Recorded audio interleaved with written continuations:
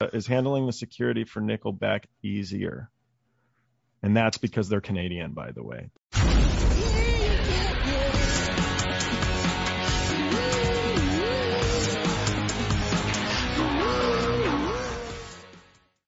Hey, this is Party Like a Rockstar podcast, and I'm your host, Joel. Today's episode is brought to you by Misha's Kind Foods. They're an LA-based small business making the world's finest non-dairy cheese on the market today. They're lactose-free, paleo, keto, kosher, Parev, and 100% vegan.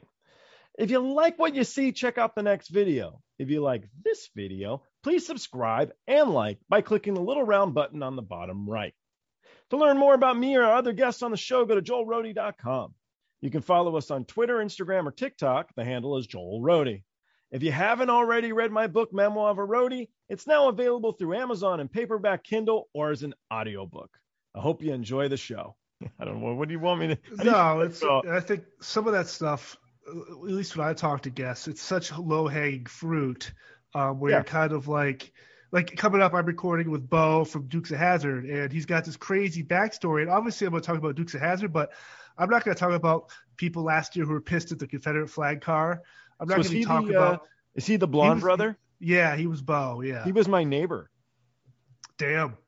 So I walk into the house, and they're doing this estate sale, and I cruise into the house, and I'm like, man, this guy really likes Dukes of Hazzard. I just didn't put it together that it was his house, and there was a photo of him that's like 6 foot tall, and I'm kind of thinking like, but at the end of the day, it was the dude's house. So I bought a little painting of some shoes. I remember. I don't know. Yeah.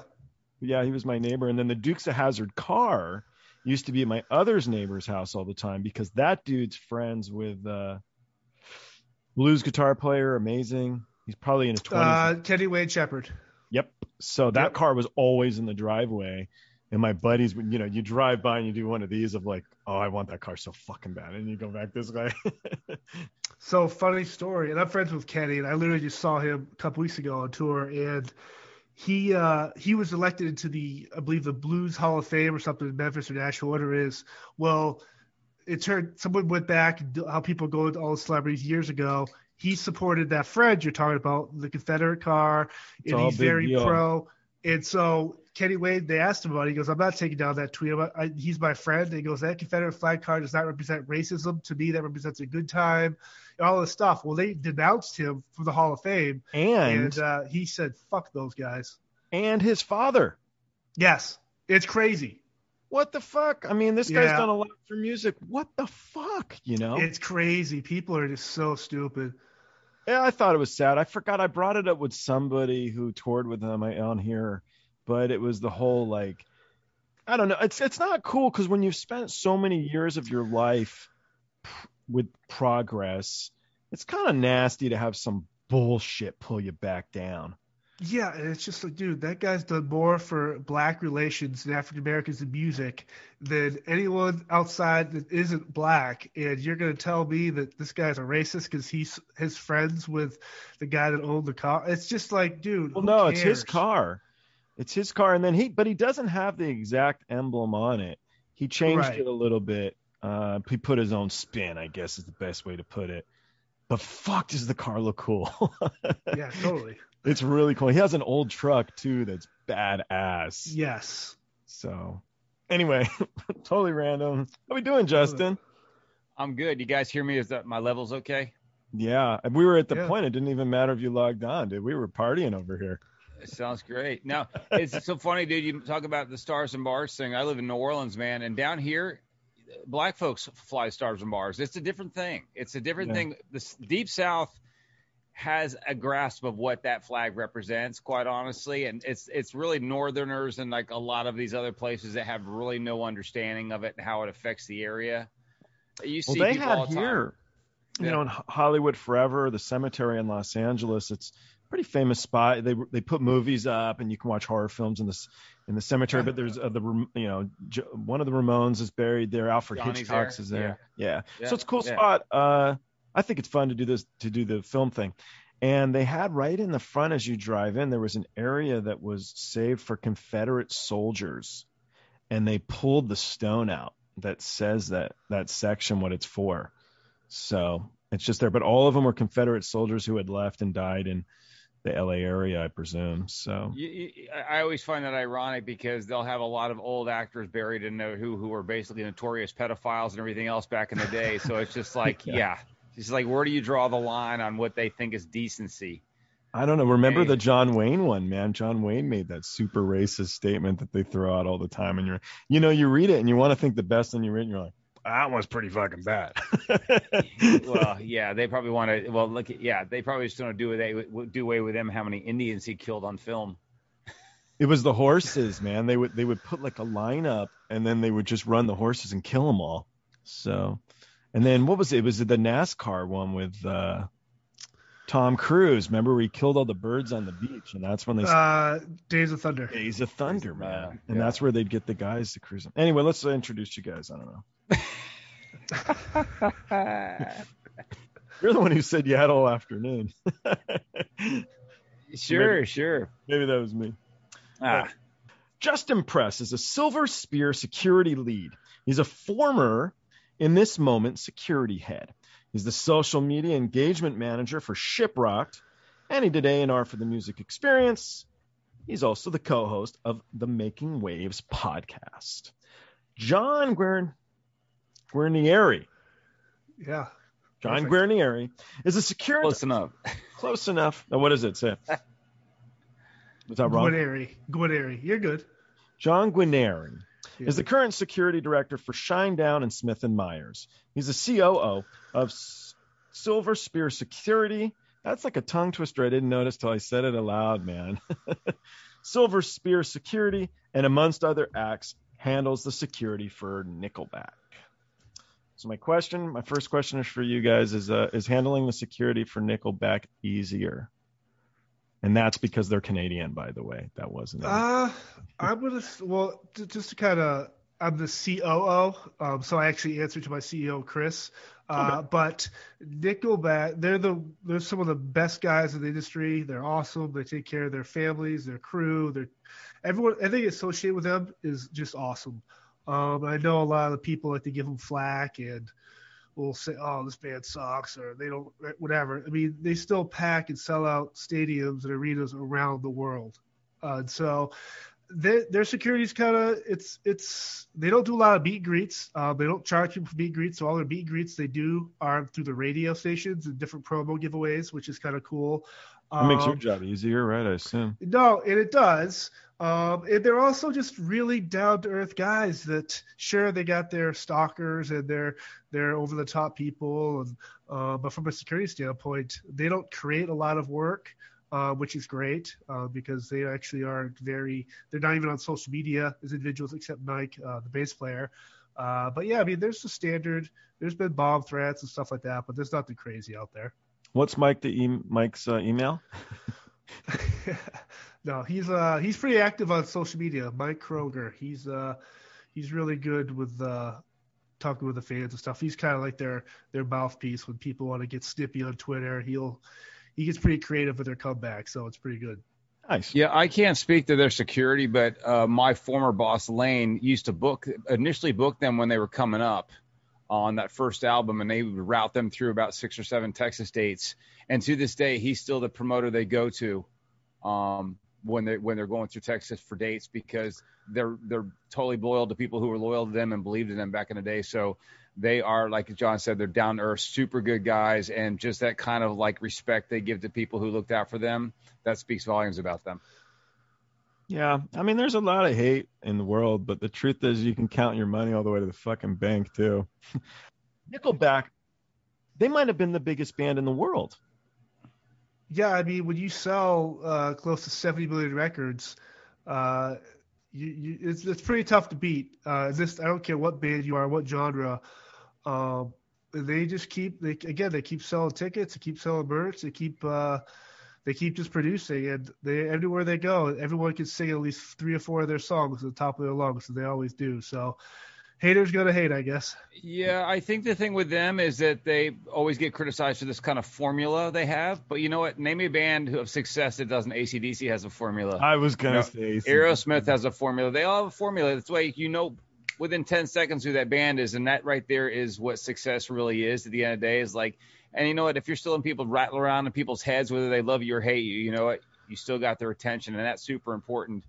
And like Jad is a songwriter. He writes for Celine Dion and everyone else. He's an artist. That's what artists are supposed to do. And as far as the punk thing, I always laugh at the punk thing. You know, when you're a punk guy, you're supposed to end your punk years around 26, 27. You're no longer the angry young guy. But you look now, those guys are all dads. They're all sponsored by whether it's Vans or guitar companies or whatever. But I also find it funny. You have events, which I love, like Punk Rock Bowling, where you have the Circle Jerks who are all under 60s coming out and singing the same songs they sang when they were angry 20-year-olds. You know why they're doing it? Because they got bills to pay. So does that knock the punk credos on its ass or what? Oh, yeah. I went to my buddy from Bad Religion's party when he had his first kid, and there were all the Bad Religion guys there with their families. And I'm like, this isn't very punk. And he's just looking at me like, shut up. Shut up. Yeah. Drink your beer and draw a painting at my fucking kid's thing. That's the point of this or whatever. The whole thing about punk rock is an ethos, and to me, punk rock is doing exactly what you want to do. If Nickelback wants to write the same kind of music they do all the time, that's up to them. They're making that choice, and when you make your own choices, you're punk. No one's making them for you. The speaking of punk, that band Turnstile, it's churning up right now. That's punk's gonna go mainstream here real quickly with them, and it's just really cool seeing a band like that get the pits going, it's just super awesome watching them throw these concerts they did through the pandemic where it was just like, hey, no vaccine, whatever, we're playing in Central Park, show up if you want to show up. And some of the footage for that stuff, that's true punk rock, that's rock and roll, and I wish more bands started doing that stuff. So security dudes, how often do you guys get to ride in helicopters? I myself never. I've done it 3 or 4 times. Out in the government. Well, I did that aspect of my life. And then you get to land on like a cruiser, like a big old like submarine ship looking thing?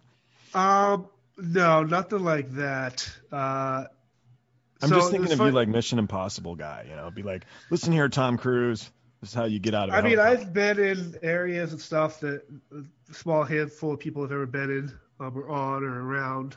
But funny story, when we were doing this Nickelback thing, actually, there's the idea of them helicoptering into Hannah, Alberta, Canada, where they were born and raised from and where they got their start. And the idea was nixed because obviously helicopters, there's always this thing where it's this, they could crash. It's not the safest way to travel. Yeah. And so that idea was kind of thrown out there, but ultimately it wasn't used. But my time on them has been pretty fine. I mean, I've never jumped out of there like Splinter Cell or anything from Tom Clancy. But I do prefer airplanes or cars or just walking is my mode of travel. I'll just walk into Canada. Yeah, when I did Rock in Rio, and they fly you in on helicopter because there's too many people at the venue, and but the crew, we just go in like 3 days before and just wake up for 3 days by drinking Guarnieri or whatever it was. So we all just wanted to get in a helicopter because we were down there for weeks, and like we couldn't bribe them, we couldn't get anything to let those guys let us in that helicopter. So it's still like bucket list. I see the helicopter, I'm like, motherfuckers, I want on. So yeah, it's good on movies and TV shows. It's not really that cool. Airwolf was the shit. Oh God. Airwolf. All right, old school. We never, Airwolf. We never get the Ride of the Valkyries scene from Apocalypse Now. There we go. We never get that out of our heads either when we think of copters. Old school TV shows, Mr. T, man. So Mr. T was a bouncer and stuff. Are you guys? Have you seen that beam where it shows the inside of a helicopter cockpit and it says the switch for Fortune and Son on and Fortune and Son off? It's like every time there's a helicopter scene in a movie, it's always CCR playing. It's the best. It's Americana, baby. Yeah, it is. All right, so Mr. T was America's toughest bouncer. He actually won an award as a young man as America's toughest bouncer. And then he did security for a ton of people and stuff. So I hung out with a few security guys here and there, and I found like you guys had these big motherfuckers, and those guys didn't really have to do anything other than just stay big. And it was the little dudes that were the scary ones. They were the ones who could handle their shit. Has it changed at all? Justin, you go first. Well, John and I actually have this conversation quite often because he and I are sizable guys. We're not like, we're not. I mean, we both work out and take care of ourselves, but security, really top tier security, as far as we're concerned, is about observing stuff, reading the room, and just influencing people with your presence and being direct with people. That gets their attention more often than someone who's just kind of a bruiser. Because again, you're right. We're a little bigger than normal size people, but you don't know what we're capable of. And the last thing you ever want to do is get into a confrontation, because then you're looking at lawsuits and everything else, and it becomes more of an issue than it is. I think usually when you do a meet and greet or that type of situation where you can kind of go out and you meet up with the crowd before they come in to meet the artist, you kind of lay the ground rules. And obviously the last thing they want is being let out of the room, because it's embarrassing for them. And it's also a hassle for anyone. And why go through all this and spend money to do a meet and greet if that's the case, to go through that. So basically, I think if you just have a commanding presence and some sort of authority, and you treat people. Our thing is about giving respect to the people as well. If you're respectful of them, they'll be respectful back to you. So that's what I remember. I'm a little fella, but on STP, we just didn't have a lot of people around, and I had this guy jump on the stage who was like massive human being, just huge dude. And he jumps up on the stage and he looks at me and I look at him. And the thing is once they're up there, they're thinking, what now? So I walked over and I shook his hand, and then I just kind of put my hand behind him and we walked off the stage. And the guys in the band were like crying. They're like, that was the best security guy moment I've ever seen.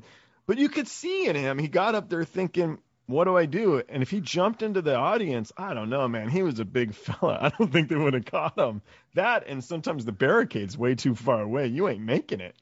So I wonder, kill him with kindness. How often does it work? But if you're too kind, then you don't have that. That you don't have that superior. I agree with everything Justin said. To carry on with that a little bit, the perception is people know why you're there. And if you're really good at your job, they definitely know why you're there based on how you move, how you react, and how you just present yourself. Because in this industry, I don't care if you're security or catering or truck driver, how you represent yourself is one thing, but you also represent the rest of your crew, the band, the entity that what you're out there with. And so that's super important.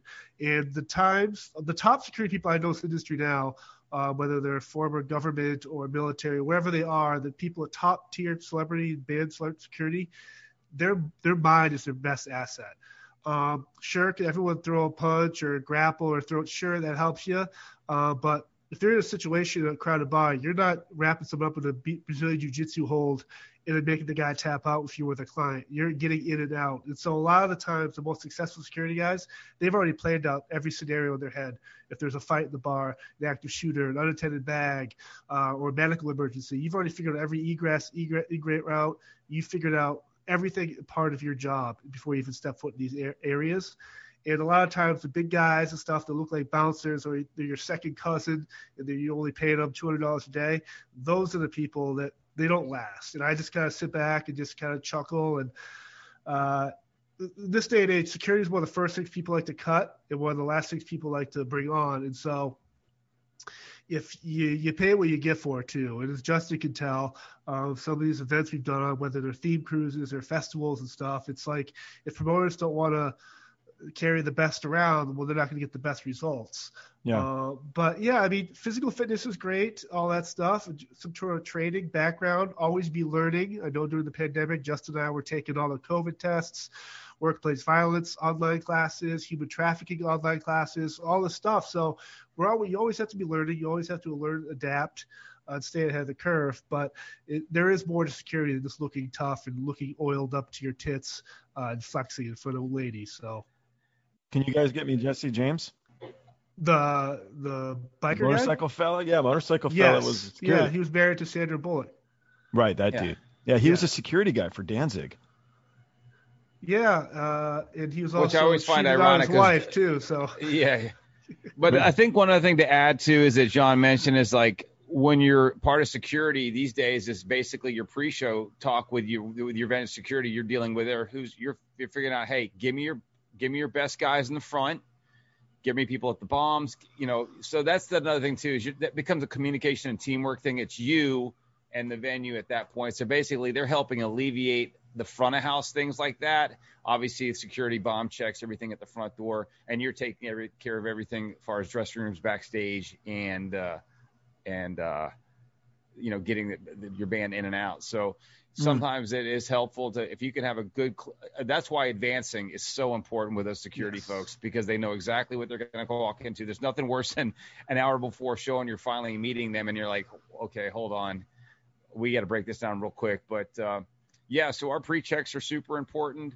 But Joel, I love the story of how you handle that, and that's the proper way to handle it. I mean, the guy was so massive, and I'm like, gone are the days, unless they get aggressive or one of your folks, whether it's the crew or the band, then you have to basically, you're going to have to go all gladiator on them. But other than that, leading them off, not causing a scene, leading them down, it's like anyone that comes over the top during crowd surfing. You don't chunk them out anymore. You basically let them go to the edge of the barricade and work their way back in. You'll probably see them again in 20 minutes. They'll be back up on top of people. So I used to walk them down, and then I'd say, hey, if you do it again, though, I got to kick you out. But that was badass. Sure. Going through the show.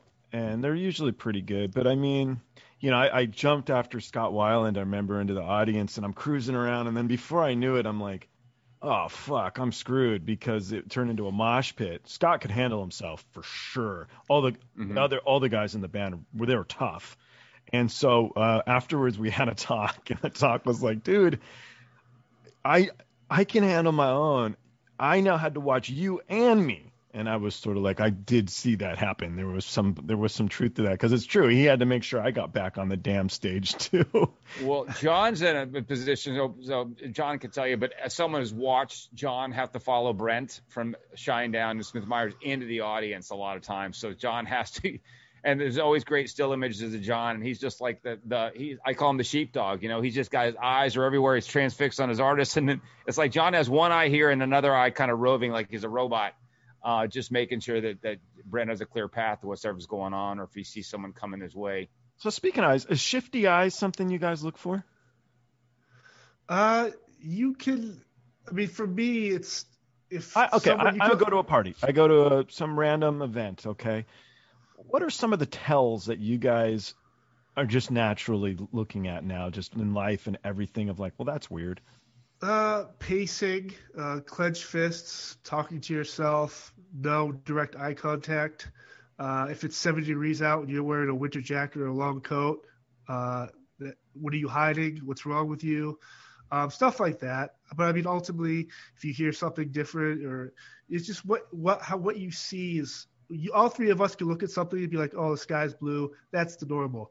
Well, if the sky turned red all of a sudden, we both said, like, what do you normally see in your daily life that makes you question something that seems out of place? And those are all pre-attack indicators, really.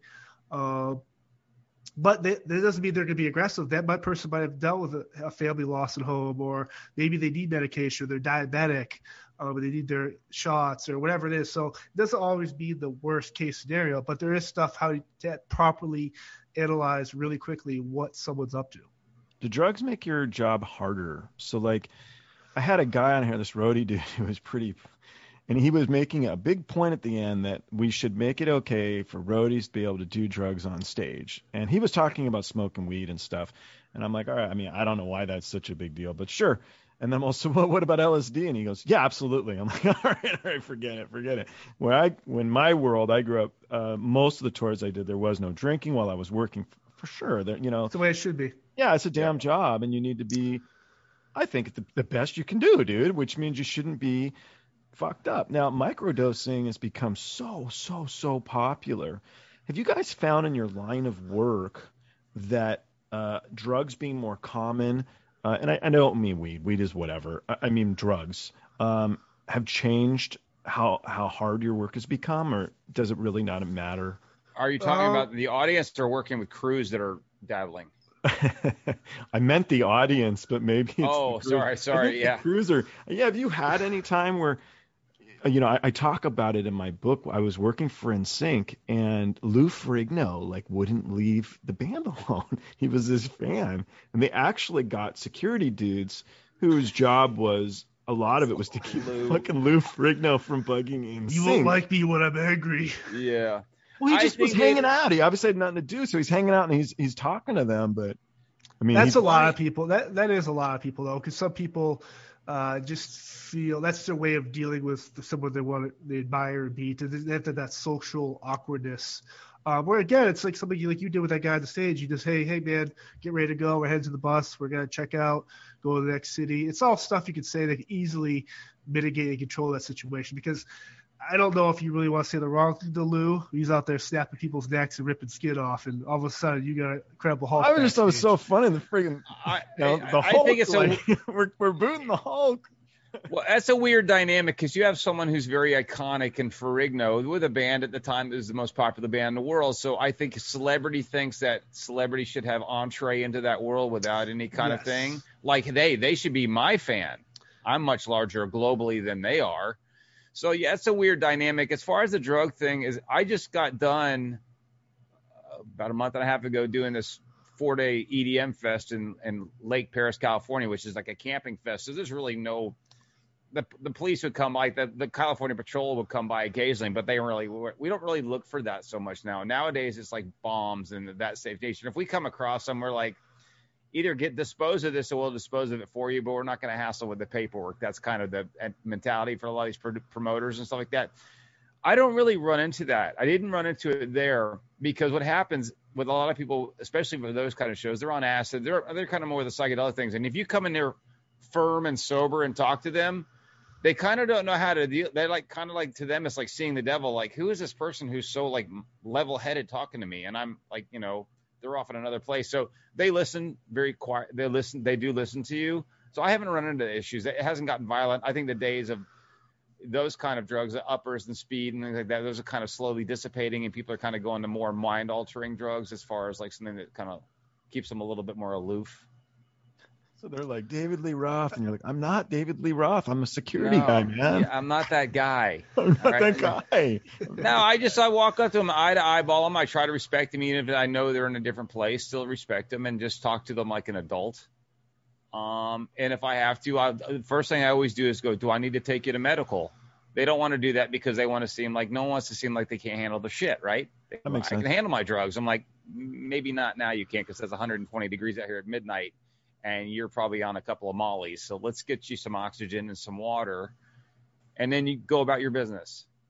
But my biggest problem with things like that is the environment. That one's particular because it's the festival takes place on a lake, and after 6 o'clock, swimming is closed off. So you have to basically be like Roy Scheider in Jaws, making sure that no one's going in the fucking water because they're on drugs or whatever, and their drowning situation can happen. I'm thinking, well, now I have to bring in lifeguard training into my situation here if that happens. So you're trying to monitor, you're trying to keep all the cats in a herd right over here by these stages. And I don't care what you're doing. Just stay out of the fucking water and don't go walking in the highway. Yeah. So you have to balance out, there's all these bad things in a normal situation. You'd want to control every situation you have. Music that way, safe. Yes, that correct. Way, water bad. And but prior to that, I'll let John spot. But so I did a blues festival that John had me go on. It was like one of the first things I did, kind of overseeing for Silver Spear, and it was also a beer festival. So obviously a lot of drunks. So a lot of times customer service is like number one. We're customer service at first and foremost. So I didn't have too many problems. A lot of people were able to handle their drinking, even though the elevation is pretty bad. But I found one guy who was working, who was his day off, and I recognized him through the week. And he was loaded. And I said, well, how far do you live from here? Because I don't trust you, because you have to walk on a highway to get to your cars or whatever. I said, I'm not feeling this kid. So I walked him like 2 miles to his house. Oh, geez. From the Fed. It was middle of the afternoon. I'm like, we've got this covered. We have enough staff here to cover everything. I'll be back in an hour or whenever I'm going to be back. So that's one of those things, is like sometimes you do take that personal touch. Like there's something about this kid that needs my direct attention, or this could be trouble. That was cool of you, though. Good little afternoon stroll. Little stroll. Hey, man, a stroll through the mountains. I'm all good with that. Yeah, it's good. All right, so we're going to go back even farther here. I read an interview you did here, Justin, and you started working at Next Stage by telling them that they sucked, is what my notes say. So what happened? How did you begin your career? What in music? Is this not you?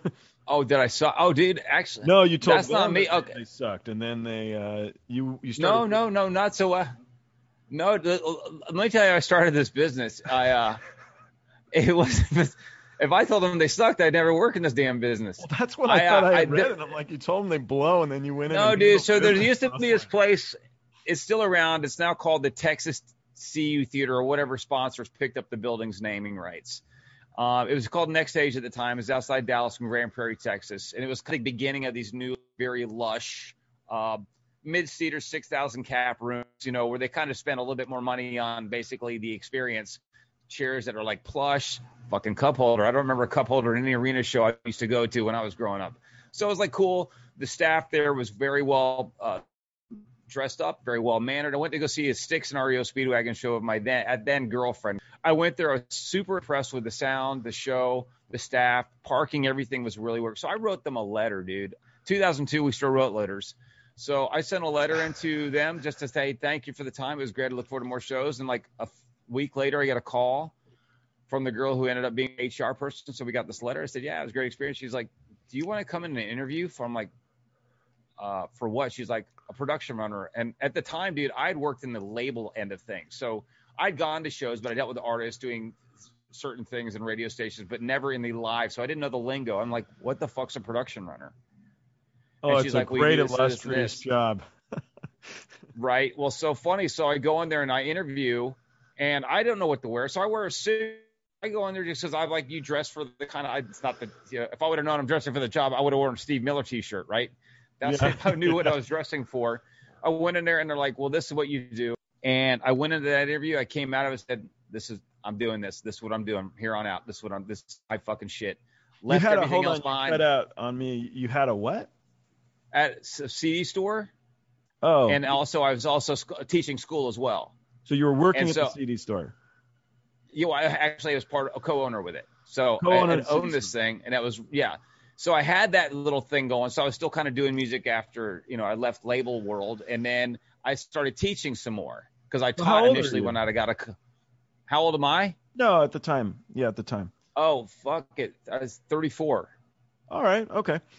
Late bloomer, dude, late. But I knew the business as far as like, again, working in the record business and being when I went to school at UT, so I worked at like the entertainment committee and brought in bands. So I'm very familiar and versed with it. And I started going to shows when I was 6 years old, man, 7, 8 years old. So I kind of like was always vested personally and as a hobby and whatever. Yeah. They told me the job and I said, hell yeah, I'm in it. My first gig was being a runner and kind of assistant for David Crosby. And that's no way to enter this business. Because, man, oh, man, I was like, son of a bitch. It was just funny to me kind of going there and like, well, you have to go to the store and get a certain type tooth comb. I'm like, what? What are you talking about?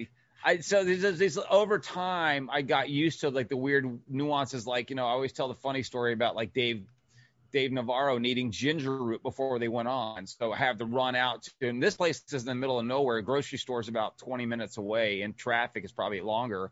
Going to get him ginger root. So the show must go on, right? He puts the ginger root in tea? He does that or he blends it or whatever they do. Foo-foo-y shit. So the game changer for me in this business was I had started working more with the production manager. So one day he was off or whatever to kind of take over the whole backstage area and be in charge of things like that. So, but one day the guy who was the GM of the building came through the doors in the back where all the production people were. And he's like, is anyone Excel? I said, oh, I know Excel. He's like, you're my new assistant. So I kind of went through the doors, to the administrative full-timers away from the pirates. Yeah. And that's how my career changed, is just basically being at the right time in the right place. But I was still would do the production and stuff. So one of the times, one of our production girl was not feeling very well, and we had a doubleheader. We had Duran Duran reunion, and then the next night, Motley Crue's reunion tour. So boom, boom, load in, load out, load in, load out, both with their own chefs. So that's me setting up a kitchen in the back parking lot. And that was 72 hours of, at the time, absolute hell, where I'm done. I'm toasted. I'm done. I can't work with these people. To basically looking back like a week after that going, man, I fucking love that. And that's basically how I started in this business. And I just kind of worked my way up from there. And I met people along the way and got involved in other aspects of the business and just kind of worked from there. And I was working for AEG Live. How did you two meet each other? ShipRocked. No. Yeah, ShipRocked. Yeah, in bed. Yeah. I left the 20 on the counter. No, on ShipRocked, John and I both share kind of an obscure, like weird sense of humor about things. And we both really, yeah. So that's how we kind of met. They were handling security for ShipRocked 1 year. I can't remember what it was. And then we did a couple other cruises with them. But we just kind of hit it off that became friends of social media, and then kind of took off from there. Shinedown would come into town and I'd go hook up with them and see them and learn more and more about what he was doing. And again, we just had we have a shared caring of people, but we also have a shared loathing of people. Correct. Yeah. No, I think when I first met Justin, like obviously the humor was there, but you can also tell he's a great worker, and he has that mentality that I always want to associate myself with. Is I don't like a lot of times people would be like, well, you play down to your opponent. Well, I want to win with the best team around me, and if someone's more qualified or whatever, those type of people are the ones that make me better. And someone like Justin, obviously, him and I hit it off back in 2015, and here we are today, putzing around doing our thing. So it's all good. Do you think because you guys both worked in A&R, right? No, I came out of the government, so I never. I'm strictly all security. Oh, okay. I read it wrong. Yeah, and I kicked around. I did venue ops for a long time too, so that kind of. And I dealt with security, and I dealt with fire departments and EMT and stuff like that, and had some training in EMT in my earlier days. So I was very familiar with the business as far as that. And the whole like in this moment thing came along because I'm also a photographer, so they were needing a photographer video guy, and they wanted someone halfway through the tour that was more video centric. I'm more of a photo centric guy. So wait, when you say they, we're talking about ShipRocked or no? In this moment. Shinedown? Oh, in this moment. Yeah, and then so basically, when they brought in someone new, well, their security guy was leaving, and they offered me the gig. You think you can do it? I'm like, yeah. So that's what got me started doing that type of aspect of things. Cool. So ShipRocked, can I bring my Celine Dion CD collection on the boat?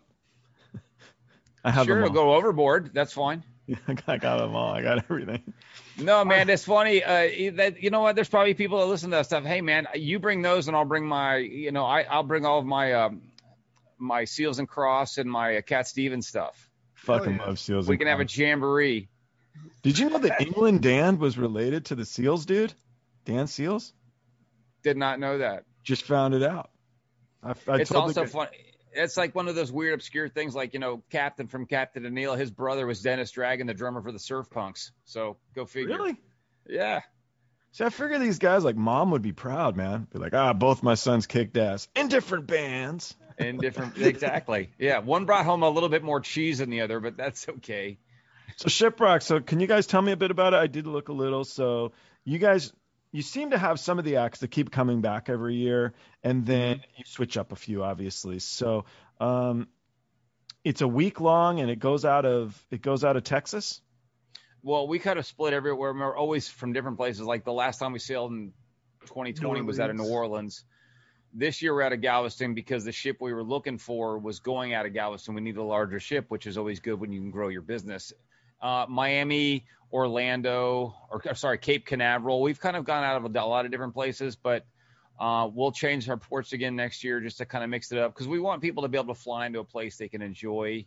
Okay, so I want to go. I want to go on it, and I see the list online. It has all the bands and stuff. Yeah. So the bands go on at nighttime, but what do I do all day? Like, is there gambling?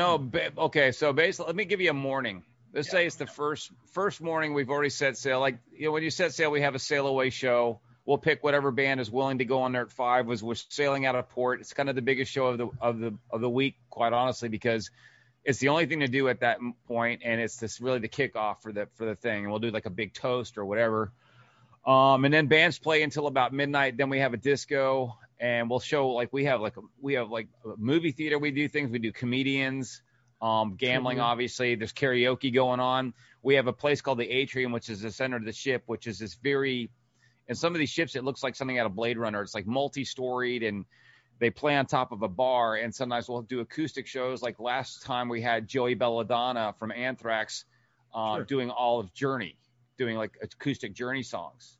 That's different. That's cool. So there's this really unique situations where the artists can do these one-offs that they've never done anywhere because it's a unique setting and unique week for them. But like your first day at Ship, you wake up in the morning, you can do, like I do yoga. I teach yoga in the morning at like 9 o'clock in the morning. And then what kind of yoga? I like my yoga. Is it flow, vinyasa? We just do a flow one because we have people all different levels. And really it's just about getting people's toxins, getting them out of there and getting them woken up. And it's not too strenuous on people. Plus you're on a ship, so you have to control you don't know which way the ship's going to go. So if you're in some more weird pose that's a little harder, you might run into an issue. So we just kind of keep it just flexibility. Okay. And then really bands start around 11 a.m. We have the deck stage that we run through. Then we have interior stages. And then the theater show started in the evening, usually around 8 o'clock. So how many bands do you have play over the week? Well, we have about 25 bands. They play twice a week. That's what they're contracted to. Sometimes they'll do something special. We'll pay them a little extra to maybe perform something else, or they'll just do it on their own. Like a few years ago, we had this band called Blacktop Mojo who's coming back with us. Yeah. They decided they're going to grab their guitars and go down to the galley where all the people who work on the ship from. You got to look at people that are coming from the islands and Philippines or wherever that are working down there, and you have these big burly guys from Texas walk in there and start doing these country rock songs. And it's like that scene out of Titanic when he goes down and starts dancing with all the gypsies. Imagine that, but more of a metal thing going on. So it's hysterical. So it's one of those weeks where you just don't know what to expect other than what you had. You can say, hey, this is what we expect to have, but we don't know what's going to happen outside of that. And we'll do things like this year, like Frank Bello from Anthrax. He just put out a new book. So he'll do a storyteller's type of situation. That's neat.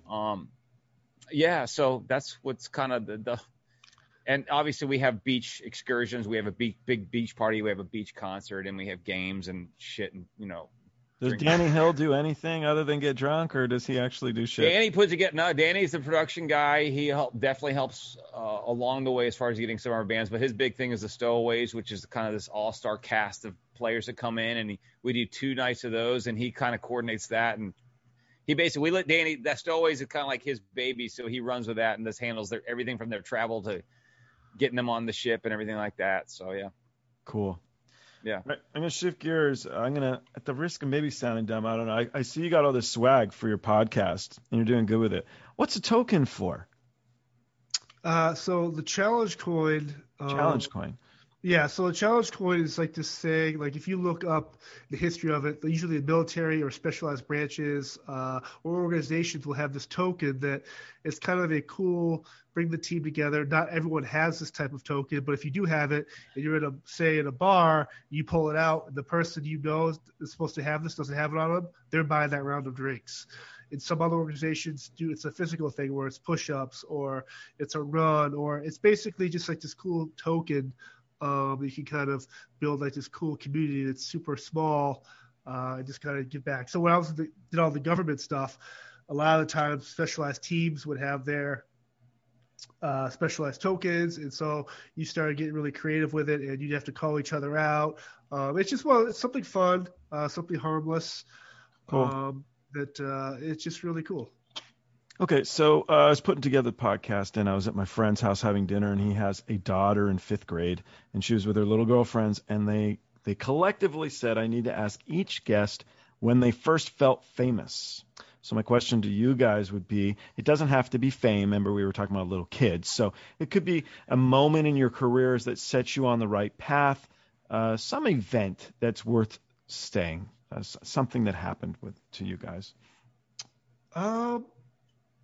Yeah, I mean, so when I was in the Secret Service doing all that stuff, there are certain events and details you're in charge of or part of, whether it's my trips to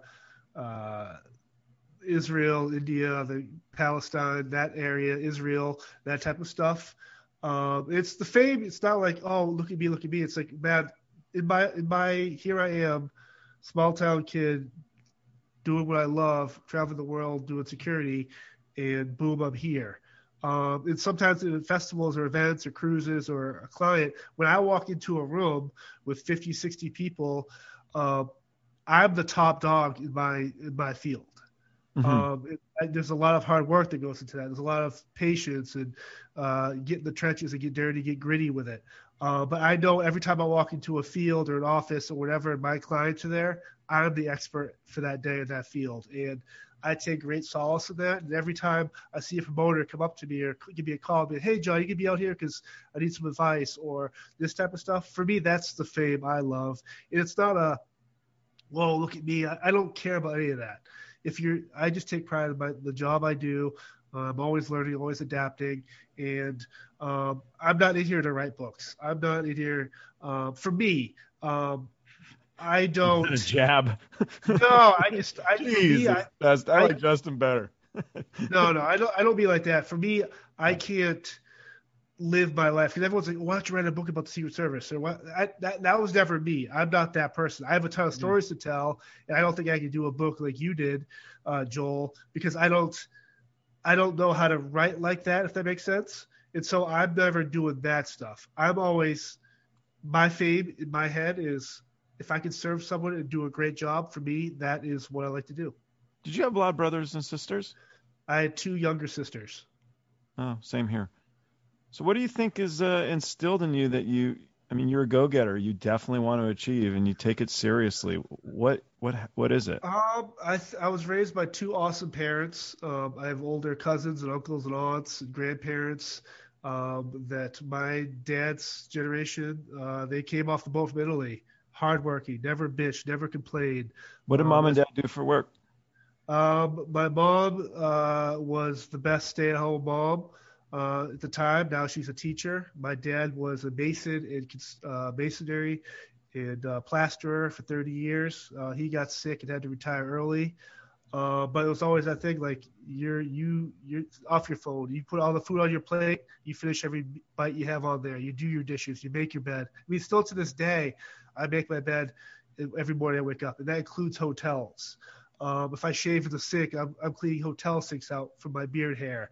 I do that too, but that's like a respect thing, I think. No, but you get it though. But there's a lot of people in our industry that don't get that. They always expect people to pick up their trash and do all this other shit for them. But I was told, hey, if you want something, you got to do 100% every time. You don't care who's watching and who's not watching. So I have parents that really, they gave a shit. And I hope that one day pass that along too to other kids. Oh, it's good stuff. It's always interesting to hear people's, backstory, like what meant them go the way they are. What was it? And I don't know if there's ever an answer either, by the way, but it is interesting to think about. Do you have kids, Joel? No. I was going to say, what would your thoughts if they wanted to be in the industry? Or if you had a nephew or a kid that's younger, like your age when you first jumped in, what would you say? So the book was written for my nephews because I had cancer. So I was like, shit, if I die, I'm just going to tell these kids that I've just sold a lot of shit on eBay. I was like, so I wrote it for them. It wasn't for the public. And then luckily the public liked it. It was not expected. But I would tell them it's a great industry to work in. And it's been very interesting for me. I haven't toured since 2006, I think. And I said before we started, I only toured for like 4 years. So they had great impact to me because those 4 years were my very early 20s. And they defined who I had become. A is, make your fucking bed or clear up your shit. But a lot of it was, there's a guy named Rigger Dan who was a roadie for a long time. Who he was a character, and he would say, if you don't know how to do it, fucking figure it out, man.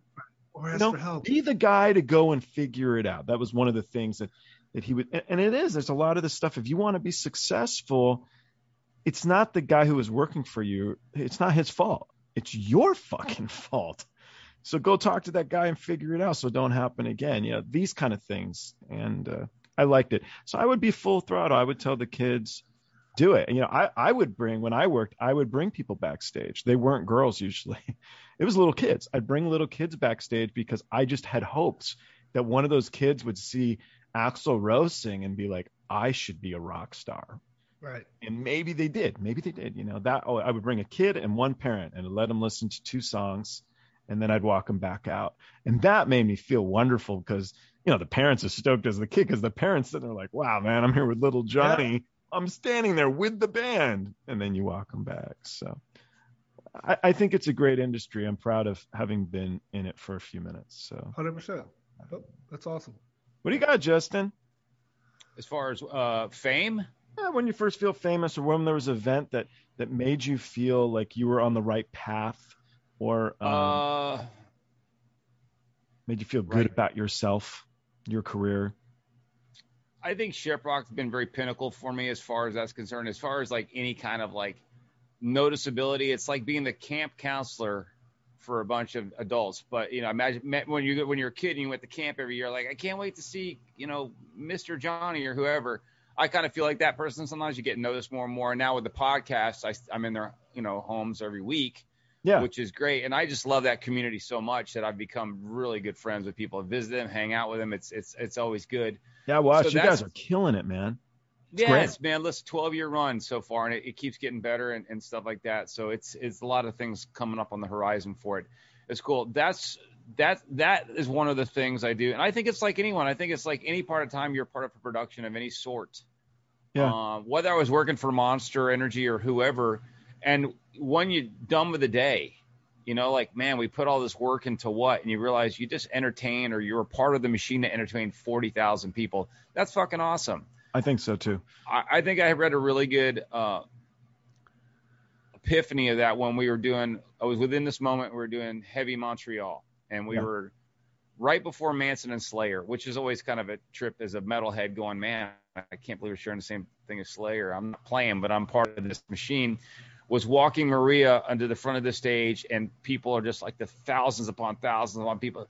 And I'm thinking my whole time going, man, my parents would be fucking stoked if they could see this. Because they knew, I was one of those kids. My parents were like John's. My parents were fucking the best. My dad was a Navy officer, and my mom was English. She grew up during World War II in Birmingham.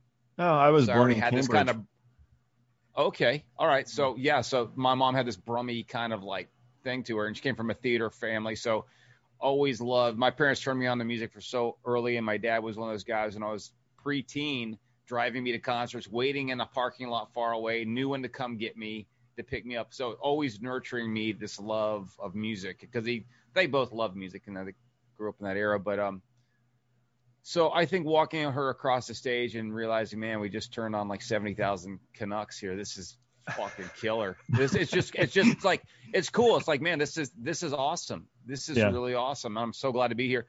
Aside from that, man, that's kind of when I felt like those kind of moments where this has been all incredible. But I'm like you, man, every second I do something. Like sometimes I'm like everyone, I get bummed out. Like I'm not doing anything right now in the business. I feel like I'm behind, people are on the road. I'm not. This fucking, what am I going to do? But then I realized, wait a minute, I got a podcast with you today, and then tomorrow I'm interviewing Jason Hook. Cool. And then, we got some other stuff coming up. It's just like, so I'm like, man, that's just like, if you're not, I love being always busy, man. Idle hands of the devil. I'm a firm believer. Yeah, man. And I'm just like, I don't know what to do with myself sometimes. Like, shit, do I create work for myself? I've already got enough here that I haven't intended to, because it's not really what I love to do. It's funny. I got this lady from Amazon. She works for Amazon calling me, and they want me to write more. They want me to write a novella. So I'm like, I don't know what a novella is. And she kind of laughed, because, they're hitting the people who's like doing really good on their site, making them money. It's obviously all about money. And so they're calling, and I just imagine her getting to me, and I'm like, I don't even know what the fuck you're talking about. She's like, well, you write little segments every week. Well, how many segments? And she's like, well, 10 is what we would like you to do. I'm like, that's fucking another book. I'm like, that's a lot of work, lady. And she's like, well, we think you should think about it. So I'm sitting there, even though I was like, yeah, right. I'm sitting there thinking in my head, maybe I have time to figure out something else and send it to the Amazon people. So it is good to see. You should always, I mean, it's easier said than done. You actually probably write a lot more than I do. I know you do, but you always make time for something cool like that, because you never know, your stories and what you have for your advice could do what you did for that kid bringing him backstage. Like that next chapter you write might save a roadie's life who's addicted to drugs, or it might bring in the next singer. So I think there is something to that, where obviously you put out something the people resonate with. So why not keep building upon that? Because maybe you're still building your legacy too. I think everybody should be every day. I think everybody should write. I think you should write that book about security that you don't want to write. Oh, never. I'll have you write it. It's funny, Joel, talking about writing. So I do some writing and journalism stuff. I'm working on this book about Alzheimer's for a while, because my mom suffered I took care of her for a few years, and I'm just trying to give a firsthand, like, I don't want a technical, I don't want a medical book. I want the dealing Sure. I wanted what a caregiver is like, especially when your caregiver is you're looking over your mother. Hard. The juxtaposition between children and adults changes. Now they're the child, and it's, with children, being a parent, I understand. I don't understand being a parent because I don't have a child, but every day is a growth for them. Every day is something new they've gained. When you're dealing with Alzheimer's, you think that you've improved, and they realize that the day just starts over for them. They haven't gone anywhere in their mind. Like my mom broke a hip, and through therapy, you and I could go to therapy and go, I feel better today than I did last week. But for her, every day, the same pain is just the same pain. It's never getting better, because all pain is just it's tough, man. Relative, right? So, yeah. So I think writing's good, man. The thing I love about the fact that you write, and John has other interests outside. I love hearing about people's interests outside of this business. We have friends that like ride horses and are into that stuff, or they're painters or whatever. I just love that aspect because we all do this stuff. But I want to know what people do that kind of like supercharges them, because at some point there are times when this thing just becomes a job, right? It's just my career. It's how I pay the bills. But what we live for is our hobbies, whether it's photography or, again, I wasn't writing a lot someone's either. a marathoner. Do it now? I was just keeping a journal most of the time. I wasn't writing like all the time. I had written, I wrote a feature film that Warner Brothers distributed. I wrote a song for Darius Rucker. So I had dabbled a little bit in some writing. And I was really friendly with Michael Grace. Michael wrote Poltergeist and Cool World and stuff. I call him, he's like a real writer. And I called him he was the one who told me to write the book. He had been pushing me for years. And I called him and I was laughing. I'm like, you know what, dude? I'm like, it's really hard to write a shitty movie. But it's really, really, really fucking hard to write a shitty book, man. And he's like, well, yeah, that's why I don't do them. And you just realized it was like, geez, this is a lot. And then I hit him up. I'm like, yeah, I just worked it out on the computer. It's like 500 pages. He goes, you're fucking done, brother. I'm like, I'm done. He goes, yeah, that's a lot of shit to read. So I was like, I'm done. And then it goes into the editing mode. And that was actually enjoyable because you might think you have a good command on the English language. I thought I was decent until you start editing and realize that you say the word just all the fucking time. And you don't need to say just that often. And there's these little things and you're learning about yourself that was interesting to go through. You always put the comma there. That's not where the fucking comma goes, dude. Oh, you just throw it into Grammarly and let them have a field day with it. And you go, God, I have 743 mistakes. Fuck. Well, and it's actually cool. Word tells you so much of this stuff, but then every now and then Word is incorrect. And you're like, no, that's not what I wanted. Microsoft. Get back. And then Amazon jumps on and they're like, this word is wrong. And you're like, it's fucking not wrong. Shinedown is one word, you bastards. So I don't know. It was interesting. It was fun. I think in life, throw your hat and see where it lands, and just keep cruising. I wouldn't have thought you would think that you'd be doing ShipRocked, anything like that, 30 years ago. It's pretty no, that was just a weird thing. Again, that's just another one of those things. I was like, I met Alan through an old girlfriend. They went to high school together in Arkansas. Yeah. And we went to her house for Thanksgiving one year, and he and I just started talking. And then a month later, he was at the time managing Vince Neil. And he goes, hey man, I'm doing this celebrity, kind of celebrity thing, this charitable golf tournament in Malibu for Vince's daughter, Skylar, and, or in honor of her. Yeah, come out here and just come out and play. Fuck yeah, I'm coming to play. I mean, It's so funny. The first afternoon, I'm like, I don't really partake, but if Judd Nelson asked you to go smoke a joint with him in his Trailblazer, his Chevy Tahoe, you do that. Yeah. Just for the experiences, right? So that's how I became friends with Alan. And then he goes, hey, I'm a year later or two. He's like, hey, I think I'm going to do this cruise thing. I said, well, count me in. He was like, well, can you come help me a little bit? I said, yeah. And then I started getting into bringing brands on board. So branding and PR. And then my roles kind of switched to becoming more of the consumer engagement and things like that. And then doing some hosting things in the ship. So it's just it morphs. You just but my favorite thing I always laugh about ShipRocked is that one of the other guys, the operations guy, Al, my favorite part of ShipRocked was a few years ago. It was 3:00 in the morning, long day. You're kind of toasted, but you're still wired. He's like, hey man, we got to find stanchions. We got to find all the stanchions on the ship because we have to take them back to the rental company. So just stanchions, you know stanchions, right? You know, when you go to a movie marquee and you're lining up, it's like the stretched out ribbon. Oh, all right. Brace things. Yeah, that's hang onto a pole. Sure. So you have to find this stuff. It's expensive shit. So just going from like the top of the ship all the way down the find like 70 extensions. I thought it was the greatest thing ever. It was like a game of Clue. Yeah. And I was like, this is so fun. This is the parts that people don't see about the business. Like, oh, it must be so fun working in music. I'm going, you have no fucking idea. Yeah, that's it. I do say it's a lot of work, and hell yeah, it is. It's fun. Tough. It's fun work. You know, it's like, man, I'd rather be doing that than, no offense to anyone, I don't want to be sitting behind a desk like moving a pencil across a piece of paper. I have to do that anyway, but I don't. Yeah. Don't give me shit. I haven't really ever had a job where I had a clock or any kind of office or anything like that. And people, so what's it like? I'm like, well, you just work all the time. Like, so what does that mean? Is that fun?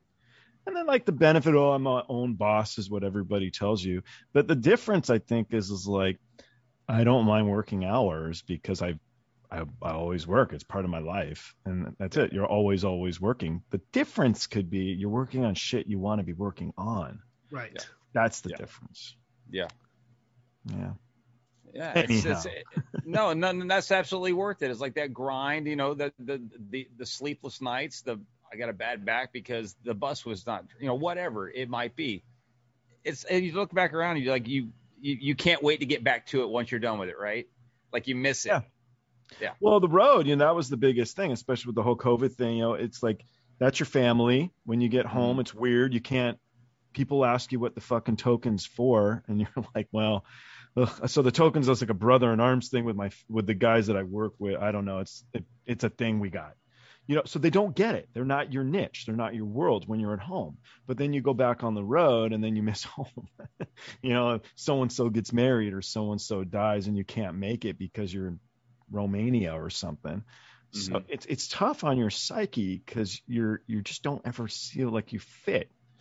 At least that was it for me. And then, I left because I just wanted to try to do other things with life, but I was young enough to be able to do it. And I knew that. I knew I could jump ship and try other avenues. So the guys that are lifers, I think, are the toughest motherfuckers out there. I think they're the great guys. I love it.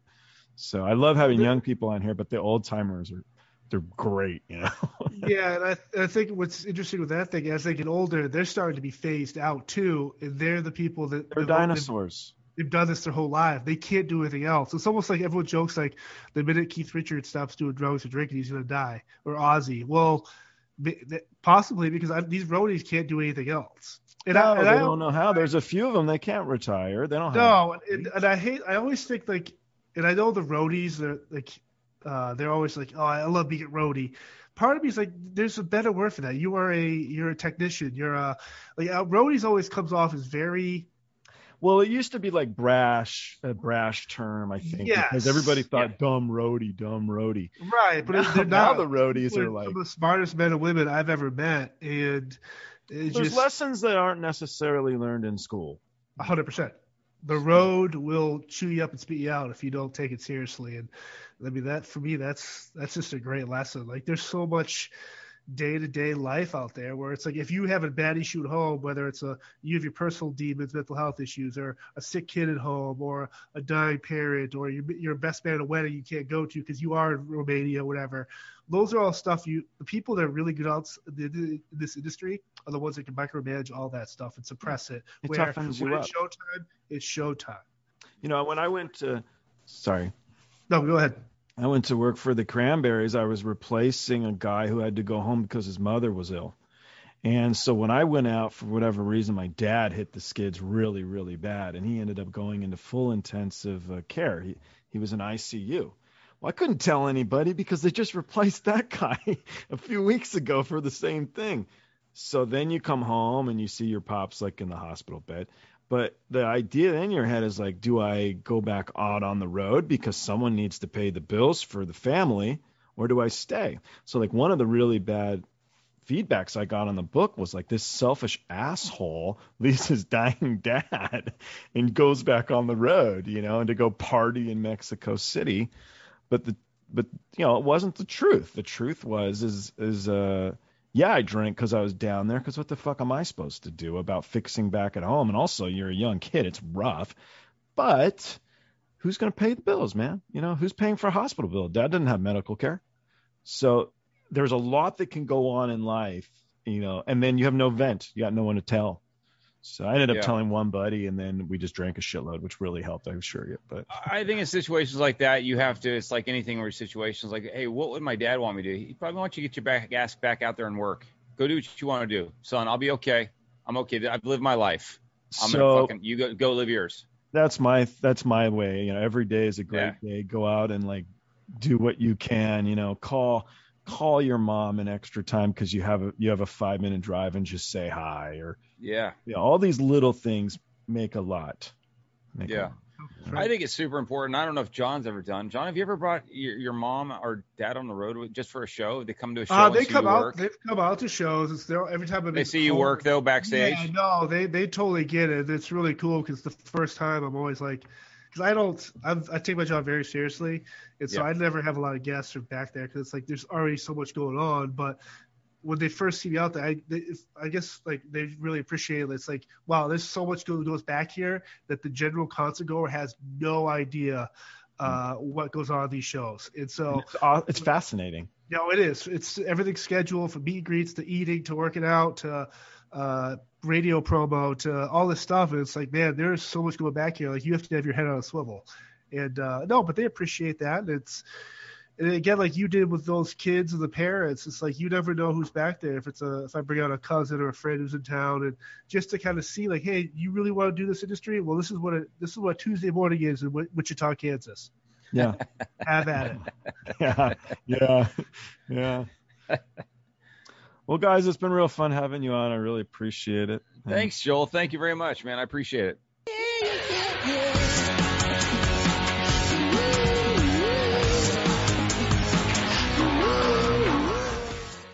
Thanks for watching. Don't forget to like and subscribe by clicking the round button on the bottom right. To learn more about me or the guests on the show, go to joelrohde.com. You can follow us on Twitter, Instagram, or TikTok. The handle's Joel Rohde. And don't forget, when you party like a rock star, don't be a dick.